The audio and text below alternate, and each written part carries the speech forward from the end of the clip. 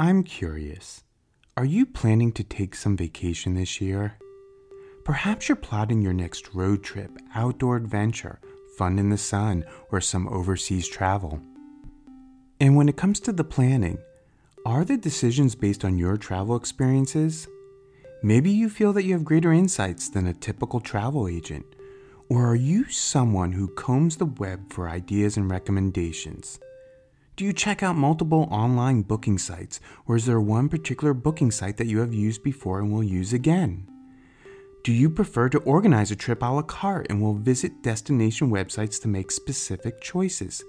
And if so, are you relying on reviews or your past experiences?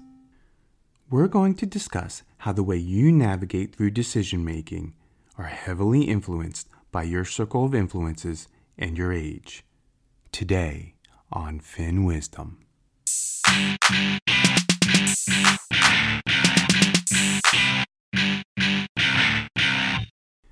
Hello, I'm your host Joel, and thanks for joining me in another exciting episode of Finn Wisdom. Today's title is aptly named Navigationally Challenged. Now, usually, each episode concentrates on one particular behavioral risk impacting your ability to manage your money.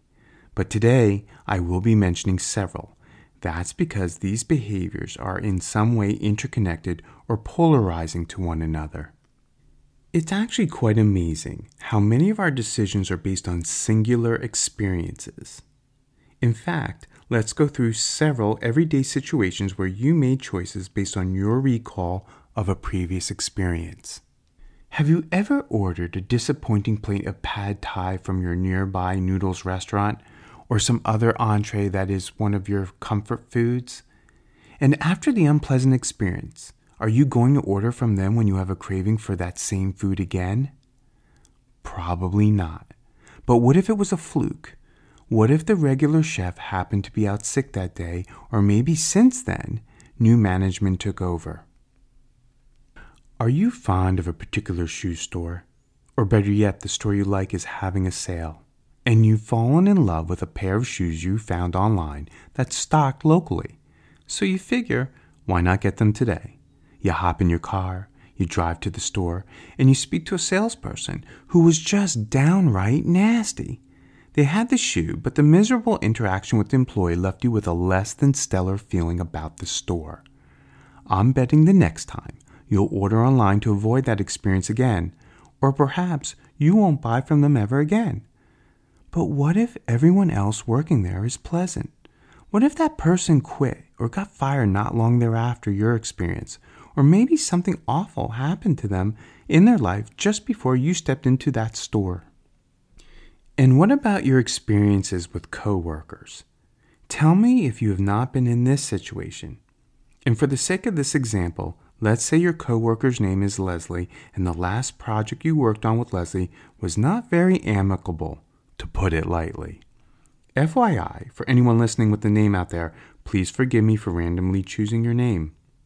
Anyway, not long thereafter, a fellow worker mentions they have a new project and asks if they should reach out to Leslie for assistance. I would predict your response will be to state how awful Leslie was as a business partner, that you felt there was a lack of attention, time, and detail needed, and if at all possible, avoid working with that person at all costs. But what if there were factors at that period when you worked with Leslie that prevented the proper attention, time, or resources necessary to make your project a priority?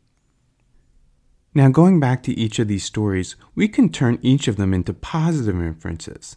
For example, the pad thai could have been superb because the usual chef was not cooking that night. The salesperson in the shoe store may have complimented you on how good those shoes looked on you and even gave you a shoehorn for free with your purchase. And as far as Leslie goes, maybe you achieved great success and an extremely productive collaboration that resulted in measurable results. But it's only because it was at a time Leslie was able to dedicate more time to it. In each of these three examples, a singular bad experience or a singular positive experience affected your future decisions when seeking to satisfy a similar need or want. Now, if you were sitting right in front of me at this very moment, perhaps you would respond, "But Joel, I don't always make a decision based on a singular experience. I have years of training, expertise, and know-how that validate my decisions. That's true, and that can contribute to a higher probability of achieving desired outcomes. Core behaviors are reliable, but they are not how all people or the world act all the time. Here's a true-to-life scenario. Is there someone in your personal life or career that is known for how well they successfully managed a particular situation or project? Maybe they even received accolades, received a bonus, pay raise, or a job title change resulting from that achievement. And let's say in another year or two, a similar challenge arises and because of their experience are asked to spearhead that project too. And they follow the same process to ensure above average results again. Only one thing. It doesn't. And that may be because of a change in audience preferences, resources, technologies, new expectations, different measures of success, etc. And you may have a degree or expertise in a given field, but learning isn't a said and done activity either. Anyone a fan of astronomy? The other day, I was engaged in an interesting conversation with a good friend of mine, and the topic was about our solar system. Now, in my youth, I was taught there were 9 planets, which included Pluto, and based on literature and resources, it was for many years. But today, it's considered a dwarf planet and lost its status as planet number 9 because it does not meet the criteria the International Astronomical Union uses to define a full-size planet. Now here's the thing. In 2016, astronomers believe they may have discovered and are hunting for a 10th planet that is said to be 10 times the mass of Earth, which also qualifies it for a full-size planet. And that's really fascinating to me. But based on our current knowledge, why have some supporters labeled it as the 10th planet? Shouldn't it be the new 9th planet? Are our previous knowledge and experiences impacting our present perceptions? All these illustrations are to help join a particular behavioral risk, and that's experiential bias. And experiential bias is when we have gained knowledge and experience in a given area, concept, or skill and use what we have gained in making future decisions. Such as a result, we tend to not do our homework and less likely to conduct logical analysis and research that such a decision might dictate. This is especially true when we find ourselves making what we perceive as a similar decision we have made before, but meanwhile, the data, facts, and logic may have changed. And these behaviors are amplified as we age. Now, anyone listening who's younger, educated, up to date with newer technologies, and a keen ability to leverage online resources may feel justified in their common beliefs that these old farts don't get it. Because when we are in our earlier stages of life, we often claim older people are stuck in their ways and that their own fresher perspective is more valuable. They say I'm a grumpy old man. Well, not so fast, you young whippersnappers. Don't start gloating just yet, because when you are younger, you are more susceptible to conformity bias. What's that, you say? What is conformity bias? That's when you are more likely to make decisions that conform to current social norms, culture, and team or relationship dynamics. Let's use the ever-popular smartphones as an example. Now, for the sake of not naming specific brands, let's say you are in the market for a new phone. You really like the brand name Universal based on its improved camera, speed, and how well it works with other platforms. However, all your friends and family brag and use the smartphone brand named Orange. You did your research, compared the two, and feel very confident the Universe phone is better. But despite all the supporting facts, you end up getting the Orange because by buying the Orange smartphone, you are satisfying a strong emotional desire for acceptance and creating group harmony, which may outweigh your ability to make a more rational decision.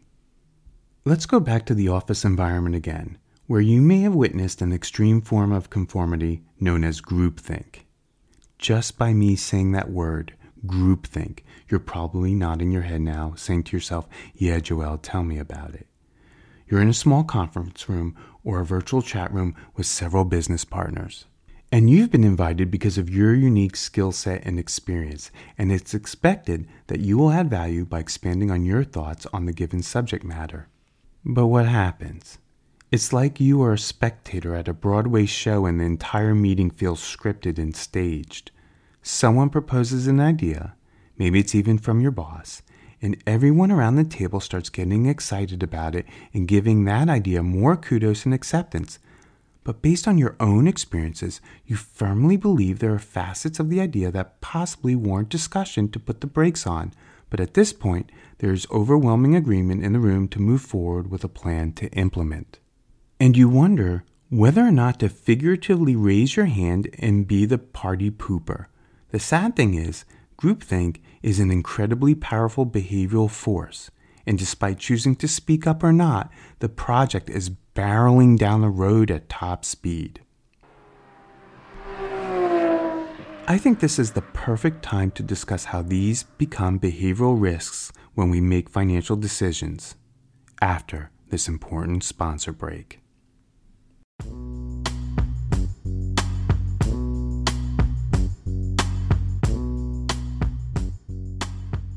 Hi everyone, I just wanted to take this minute to personally thank my sponsor, DNA Behavior, for their support of Fin Wisdom.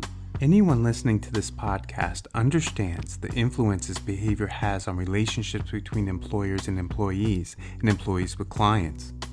And intensified behaviors caused by unmanaged human differences, money attitudes, pressure, and emotions can potentially derail performance of your team and your organization.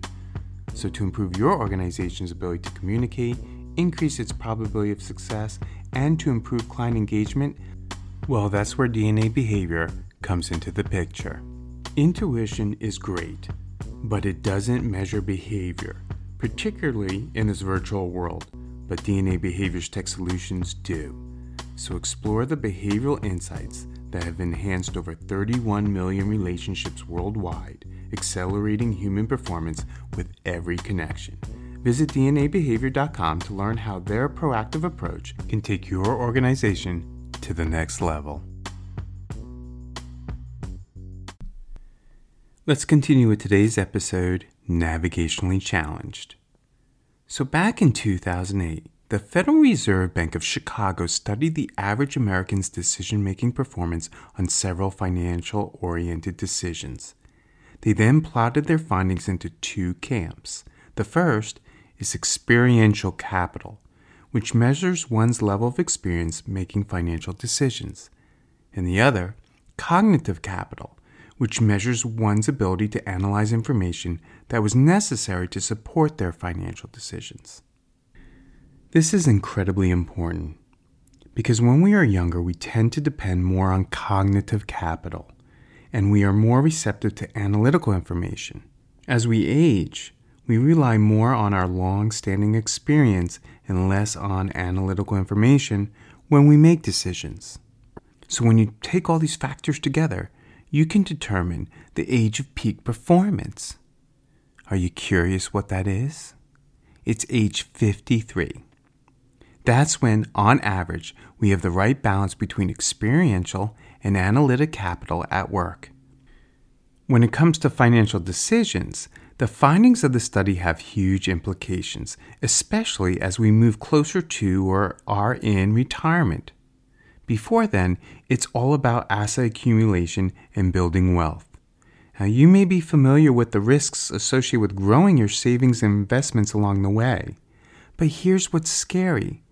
Right when you need to make decisions on how to generate income in retirement versus building wealth, your decision-making ability may have declined. And analytically speaking, making choices about how to create an income stream in retirement has different rules, different risks, and a different set of facts to come to a solution. So at this critical junction of our lives, there is a strong possibility that you will intuitively rely more on your long-standing financial experience that is misaligned to this need. This phenomenon is also associated with another behavioral risk, anchoring behavior, which is the tendency to adhere to prior beliefs longer than one should. Now let's get back to conformity bias for a moment with some supportive research around it. Way back in 1955 and 1956, Solomon Elliott Asch was a psychologist and a pioneer in social psychology, conducting conformity experiments, and released the results in 2 or more papers around that time. The classic example of the power of conformity goes something like this. And by the way, again, I have to rely on your ability to visualize, but this is relatively easy to follow along. So consider 2 boxes on a page. The first box has one vertical line going up and down, and it has nothing else. The second box has 3 vertical lines of varying lengths labeled A, B, and C. And the respondents of the study were to pick which line, A, B, or C, is identical in length to the one that's in the first box.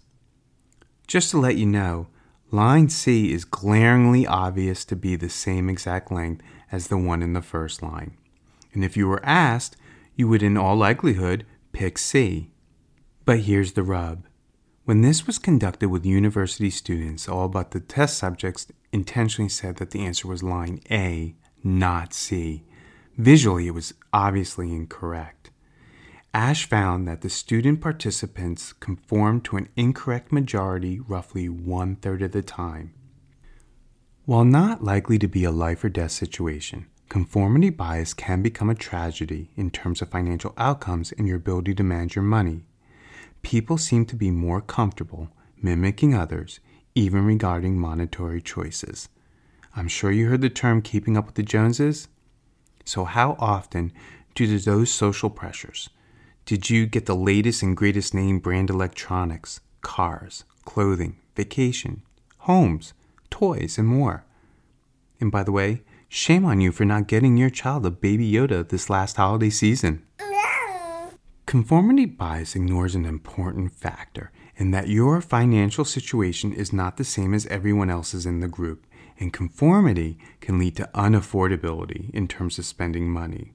The size of your loans and the subsequent monthly payments tethered to credit card purchases or on a larger-than-life car or home can significantly impact your child's education fund, the size of your nest egg, or your ability just to weather the unexpected.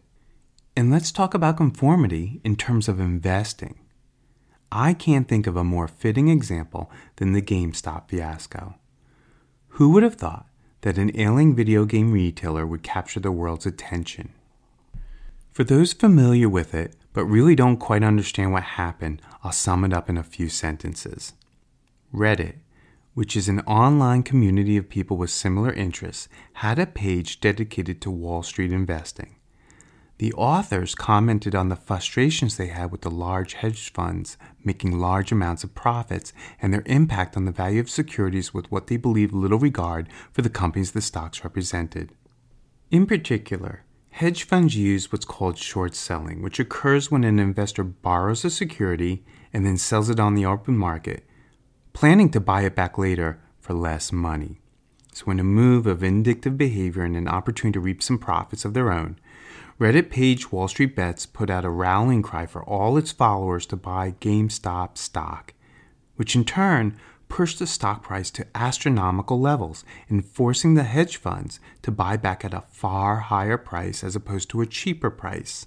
Part of the issue is that many of those who followed the advice of Wall Street Bets were also users on the Robinhood app, which means these probably were mostly average Americans with not all that much purchasing power, placing investments beyond their means. Without getting into all the detail, and because of the market fluctuations, Robinhood prevented many from selling out of the purchases at an opportune time. So while there were some winners from this, many people with far less assets under their belt were hurt. This is also an example of herding behavior, but I'll save that for another podcast episode.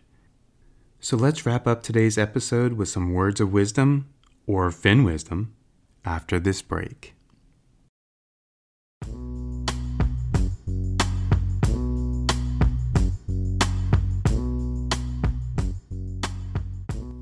If you're someone like me, You always appreciate a good self-help book that is engaging, improves your attitude, helps you tune into your goals. And if you're someone who desires to harness and manage unique differences in people to create a dynamic people culture, I strongly recommend picking up a copy of the award-winning book, Leadership Behavior DNA.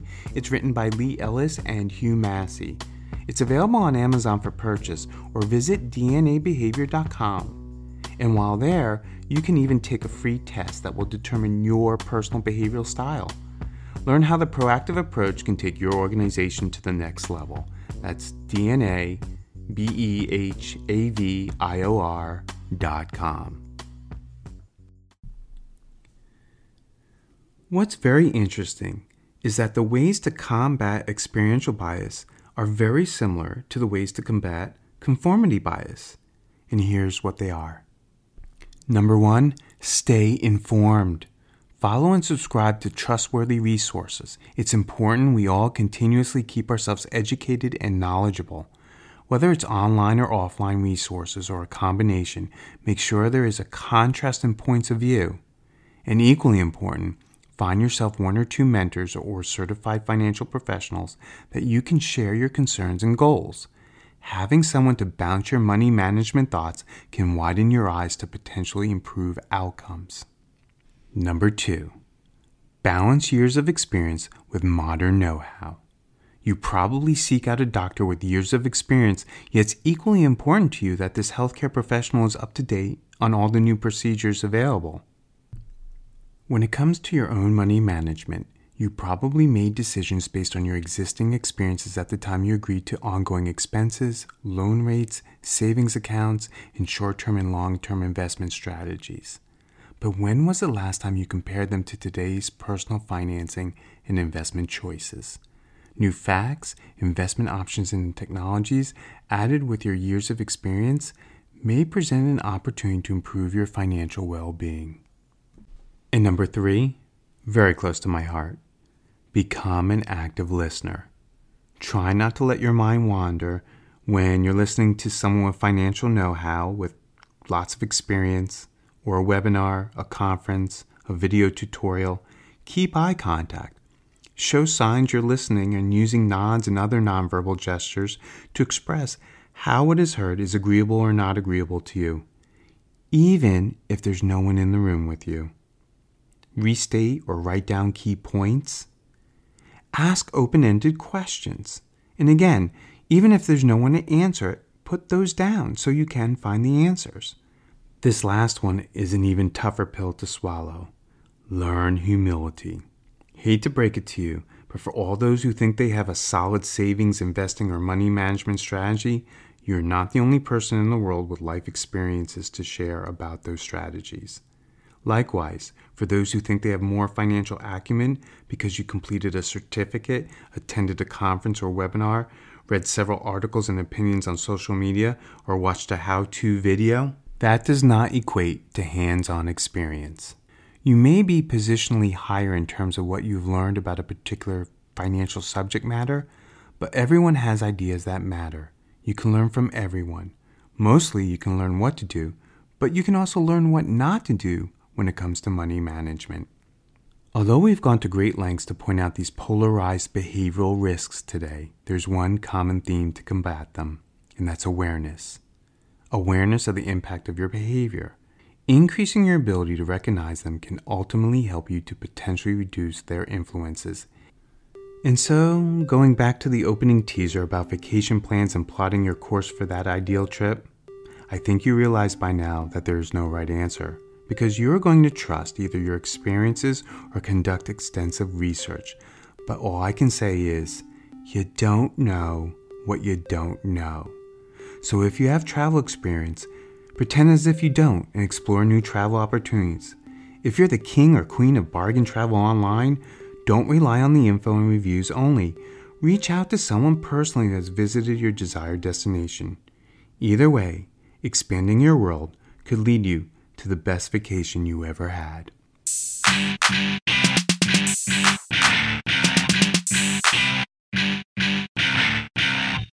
As a copyright reminder, written permission is required to use any of the content shared. Any views expressed are my own and are not the opinion of any entity unless otherwise mentioned during the program. And since we are critical thinking creatures, these opinions are subject to change. For financial advice, consider consulting a licensed financial professional. And make sure to watch your inbox for the next exciting episode of Fin Wisdom.